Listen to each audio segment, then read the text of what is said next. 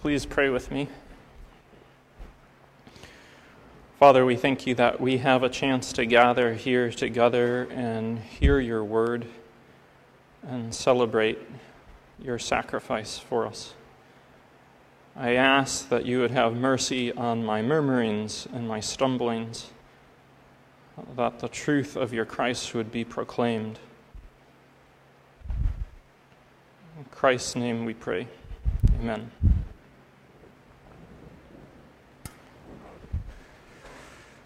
Well, good morning to you all, and for those of you who are joining us today as visitors, we're pleased to see you. We're so thankful you get a chance to join in with us. And as always, the faces we know, we're pleased to see you as well and get a chance to spend the time with you today. I will apologize up front. I'm pinch hitting for Father Sean this morning. So I have not had nearly as much time as I would like to devote to a sermon for you. So in all things that are good, give God glory. In all things that are lacking, that's me. Father Sean is out this week. He has had some more exaggerated allergic symptoms. And he's talked with his doctor, who has told him they don't think it's COVID, but in interest of caring for you all, he's going to get a test just to be sure because of the ministry he does with you. So for that reason, he's not here this week. We should know in a couple of days what's going on there when the results come in. And the clergy, who we had a long meeting last week, we're going to maintain additional distance from you, just in case, because we love you and we want to care for you. So, today's text I will mainly spend in Jonah. So if you have your Bibles, please open to Jonah with me. I want to start out, we're going to take a little walk through Jonah here. I am curious, who among you know that Jonah has an air of satire within its recounting? Have you ever heard that? Yes, satire. I'm not saying it's made up, not like the satire of our Western writing, but it is satirical in nature. The authors, as they recount the life of Jonah, want you to pick up on some really important things, and they have presented it in such a way that it is satirical in nature and helps us see. So if you've never heard that before, which it seems like that's where most of us is, let's take a walk through Jonah for a moment and orient ourselves to the message that the Holy Spirit has for us. So Jonah is a prophet. He's a rather reluctant prophet in that he's not much interested in forgiveness to his enemies, which is kind of an important point with Jesus. He wants us to forgive our enemies and pray for them. Jonah hasn't got that message and internalized it. So here's the satire bit. There are players in Jonah that are cast, God has cast in their distinct roles. We have pagans and we have the prophet. And the pagans are never behaving like pagans. They're behaving like repentant God followers. And the prophet is never behaving like a prophet. He's behaving like someone who hasn't quite put the message together. So the word of God comes to Jonah. We see in chapter 1, and he says, "Go to Nineveh." Now, Nineveh is filled with the enemies of Israel. These are not their buddies. They are enemies, harassers. Go to Nineveh and proclaim against them. It says specifically in verse 2 of chapter 1, "Arise, go to Nineveh, that great city," that big city, it's a large city for the time, "and call out against it, for their evil has come up before me." Now, whenever we have a situation where God tells us, "You've crossed a border," if he takes the time to inform us of that, we should pay attention. Because he doesn't do things without purpose, and if he's telling us, he's inviting us into something. We see it all the way back in Genesis. Does he walk through the garden and say, "Adam and Eve, I know you ate that fruit. Get over here." No, he says, "Hey, where are you? Where are you? You know, it's time to walk together. What's going on?" He's inviting an interaction. These are important points, and one of the most important, perhaps, as we're walking through the Old Testament looking forward to Christ, is with Moses on the mountain. You know the story of the golden calf, right? Moses is up on the mountain, he's getting the 10 Commandments, and when God finished giving them to him, he says, "Okay, while you've been up here, everyone else has been making the golden calf. My anger is going to burn against them. I'll take them out. Don't worry. I'll stay true to my promise. Moses will make a new nation with you. But stay away from me, because I want to burn against them now." That's very weird, right? If God's going to bring judgment, you'd think he'd just, let's bring it. But no, he tells Moses his intention. And what does Moses do? Moses intercedes. He says, "No, don't do that, Lord. Don't do that. For your name's sake, lest the nations say you took us out here to kill us. For your name's sake, don't do that. If you have to do something, you take me, I'll bear it and spare them." Does that sound familiar at all? Right? We can hear the echoes of Christ. But God says, "No, that's not necessary. I'll spare them," because of the intercession. Prophets again and again are sent to Israel. They have the message of, "You've transgressed." And normally you get, "Here's what you did, and here's what God's going to do unless you do this. So you sinned. This is the judgment coming. Here's what you need to do to repent." Jonah, the prophet Jonah, he's not down with this pattern of prophetic voice. He gets told to go, and he runs in the opposite direction. No, I'm not going there. I'll go to Tarshish. Why? Well, he tells us. Let's jump to chapter 4. In chapter 4, he says, in verse 2, after God has spared the Ninevites, he says, "Lord, is this not what I said when I was yet in my country? That is why I made haste to flee to Tarshish, for I knew that you are a gracious God and merciful, slow to anger and abounding in steadfast love, and relenting from disaster." It's like, I knew you were going to forgive them. I knew I would tell it, and they would repent, and you would forgive them. That kind of seems like a good thing, doesn't it? But that's not what he wants. He doesn't want his enemies forgiven. He gets upset about that.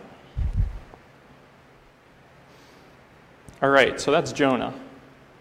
Who are these other people that are juxtaposed? Well, in chapter 1, you have pagan sailors. When Jonah's fleeing, he gets in his boat, and as they're sailing away, a great storm comes up that God casts before him. The sailors are freaking out.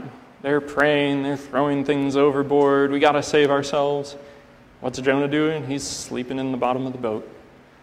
So they wake him up. The captain says, "What are you doing, sleeper?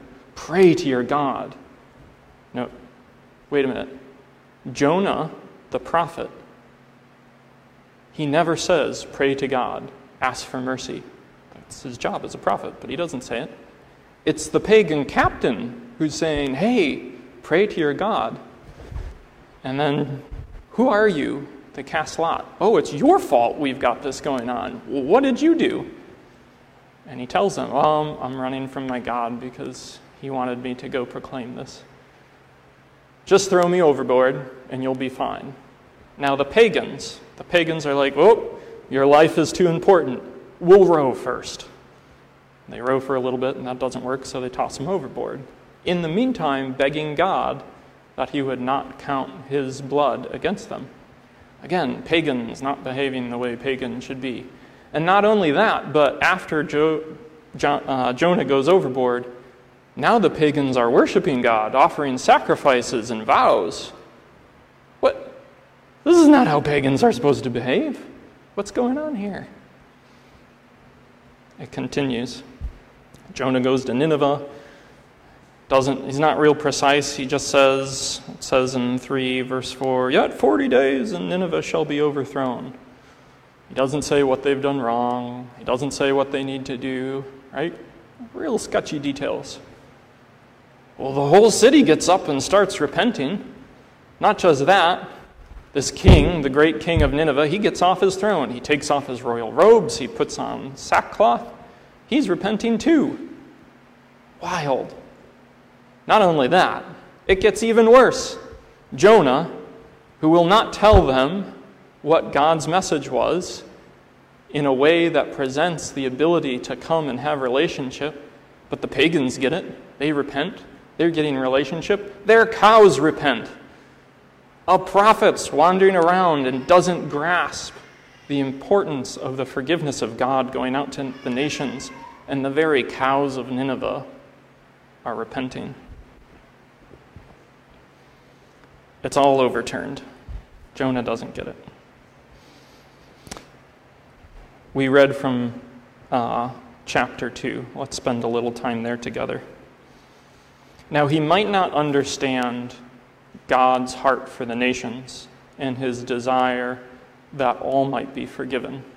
He might have forgotten that the Israelites themselves were one of these nations. There's nothing special about the Israelites.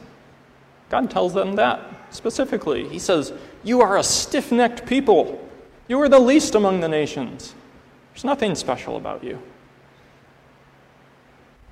But Jonah does get who God is in his mercy, and that's shown in his prayer.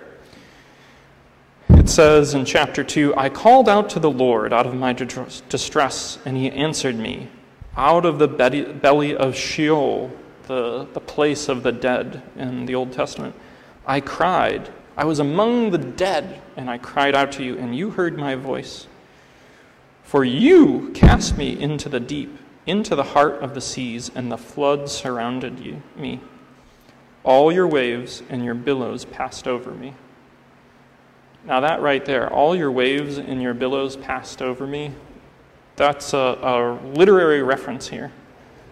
Jonah is calling on Psalm 42, which we read. And it's right out of there, word for word, if you look at the Hebrew in both locations. In 42 verse 9, it says, one calls to another in the noise of your waterfalls. All your waves and storms have gone over me. That's our translation in the BCP. It's the same words, though. So what's Jonah drawing on? He's drawing on a psalm which is all about desiring God, wanting to be with God, wanting to be restored to God. And he continues in verse 4 of chapter 2. Then he said, I'm driven away from your sight, yet I shall again look upon your holy temple. The waters closed in over me to take my life. The deep surrounded me. Weeds wrapped around my head at the roots of the mountains. He's not on the high mountain, at the top of the mountain. You know, you look at Scripture, people have encounters with God on mountains. Mountaintop experience, you've heard that, right? It's like, I'm not down there. I'm at the base of the mountain. I'm not just at the base of the mountain. I'm under the mountain, and all the growth and vegetation is wrapped around me. When my life was fainting away, I remembered the Lord, and my prayer came to you into your holy temple. Temple, that's Eden imagery. Everywhere you look in the Old Testament, wherever you see the temple, there's all sorts of little coat hooks to hang the Garden of Eden and what was going on there, God dwelling with man. He's saying, even though I'm dying and I'm far from you, I'm calling to you, and I will again see the reality of Eden that you will bring back into my life. Those who pay regard to vain idols forsake their hope of steadfast love, but with the voice of thanksgiving will sacrifice. I, with the voice of thanksgiving, will sacrifice to you. What I have vowed I will pay. Salvation belongs to the Lord. This prayer really gets God, right? God wants restoration for us. Even in the midst of our death, dead in our sins and trespasses, He wants us to be restored to life. He wants the Eden life for us. Jonah gets that for himself, but he doesn't get that for his enemies. We go on back to 4. So he kind of understands who God is, and now he's at least obedient to go proclaim to the Ninevites. The Ninevites, recognizing who God is, repent. Jonah's sitting outside the city watching what will happen. Gets angry at God. See, I told you were going to forgive them. This is also an upload. It's a reference to another part of Scripture. You probably know or are familiar with that. You are a gracious God, merciful, slow to anger, and abounding in steadfast love, and relenting from disaster. That's from Exodus. That's Exodus 34:6. Now, whenever you get a reference like this, it's important to pay attention. Sometimes it gets changed slightly, which Jonah has done.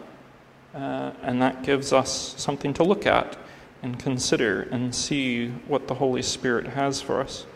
What has Jonah missed? In Exodus 34, it says, merciful and gracious. Okay, you got that. Slow to anger, yeah. Abounding in steadfast love and faithfulness. Keeping steadfast love. Oh, and here's where it changes. For thousands, forgiving iniquities and transgression and sin, but who will by no means clear the guilty, visiting the iniquity of the fathers on the children and the children's children to the third and fourth generation.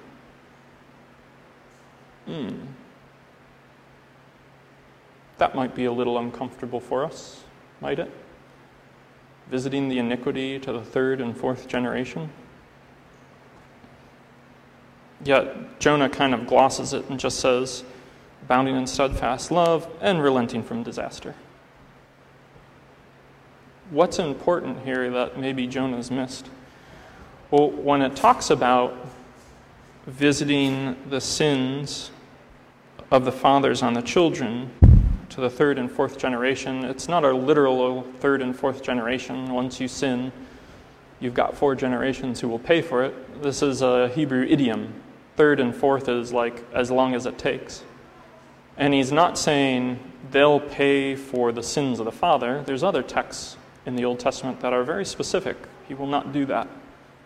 What he's saying here is, with each new generation, you have a new chance. I am a just God, and I do not cause the next generation to suffer for the sins of the last. However, if you do not watch and learn from the sins of the last, and you recommit them yourself, if you sin like your parents sinned, I'm not just going to excuse it because you watched your parents sin. I'm a just God. If you do this as well, I will also call you to account. This is true justice, right? You don't pay for someone else, and you don't get excused. However, it's in the context of great mercy and forgiveness. If you repent, I will relent. I will not bring that upon you, because there is one coming who will deal with that. That's Jesus. So what are we to take from all this? Well, it's really important as we look at Jonah to recognize the Holy Spirit, through the biblical authors, has given us a mirror to hold up. At the end of the book, God causes a plant to grow for Jonah, you might remember, and after that plant shades him and he appreciates it, he's glad he has that plant, then God takes the plant away. And once again, he is very upset with God. God, you took my plant and my shade. How dare you do this? Just kill me now. I've had enough. Kill me now. And God makes a point. He says, you're worried about the plant. Nineveh, this great city with 120,000 people and as many beasts. You're not worried about them. You're worried about the plant, but not these people, these image bearers. Those who I made to walk with me in Eden. Is it good for you to be angry? And then the book ends there. There isn't a response from Jonah. The authors have given the gift to us of getting the chance to hold the mirror up. Do we want the forgiveness we have received from Christ for our neighbor? Not just our neighbor, but our enemy.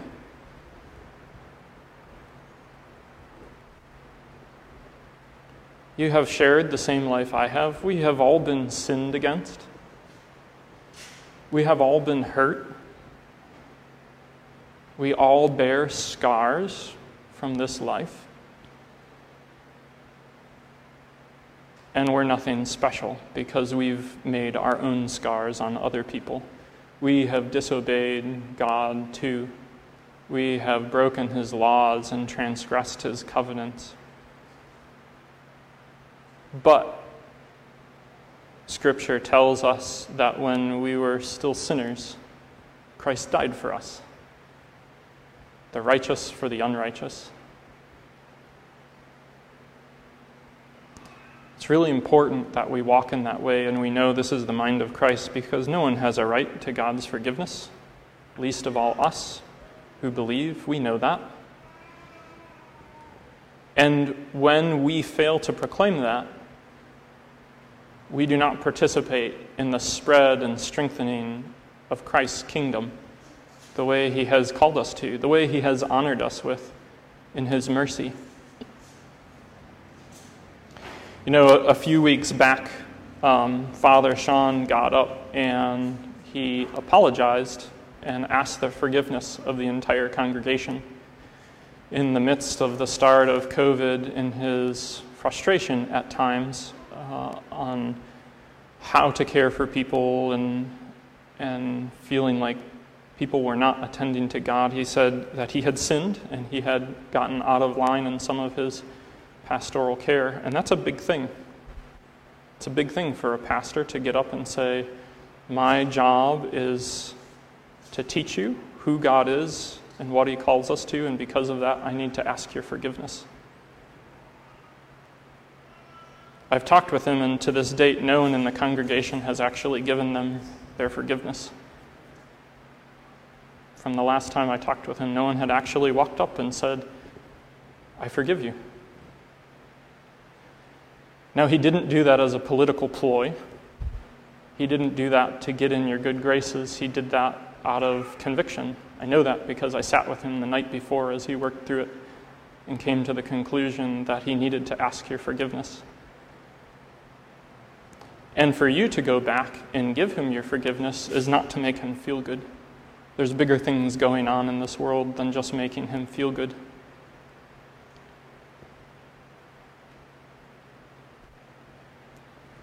This, friends, this is the riches of Christ for us. This is Eden life. This is things being made new. This is all things being made new that God is impatient to pour out into this world. He will not wait for the end of all time. He wants it now. And every time we act, every time we proclaim to our neighbors the forgiveness of God that we have received because of his great mercy, every time we extend the forgiveness that we are able to, through the mercies of Christ in our own heart, we are saying yes to God. We are putting aside our own importance and our own desires for what is good and true, and recognizing that His ways are better and higher than ours, and His ways bring healing and restoration. I encourage you to live in Eden in this time, in all ways. We have a juxtaposition between Jonah and our other text. It's St. Paul. We read in Romans chapter 9, where Paul says, I am speaking the truth in Christ. I'm not lying. My conscience bears me witness in the Holy Spirit that I have great sorrow and unceasing anguish in my heart. For I could wish that I myself were accursed and cut off from Christ for the sake of my brothers, my kinsmen according to the flesh. They are Israelites, and to them belong the adoption, the glory, the covenants, the giving of the law, the worship, and the promises. To them belong the patriarchs, and from their race, according to the flesh, is the Christ, who is God over all, blessed forever. Amen. This is the mind of Christ, that we would so love our neighbor and each other that we would wish we could trade places with them, that they might be restored. That is not our job, that is Christ's job. We see that in Moses when he tries to offer that. God says, no, that is not necessary. I will do that myself.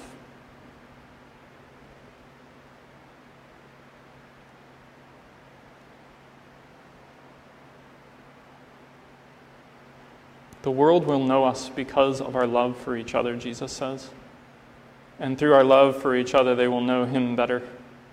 Let us in all ways, in our walk with each other and with the world, have this mind among us, that we, like the rest of the world, are sinners. We, like the rest of the world, Christ came for. We enjoy the riches of His forgiveness and His blessing. And He makes us the riches of Christ's inheritance, as Ephesians says. Oh, that all the world would join us. Walk in love and proclaim this to your neighbors, that we might have the joy of seeing that happen, and God would be glorified.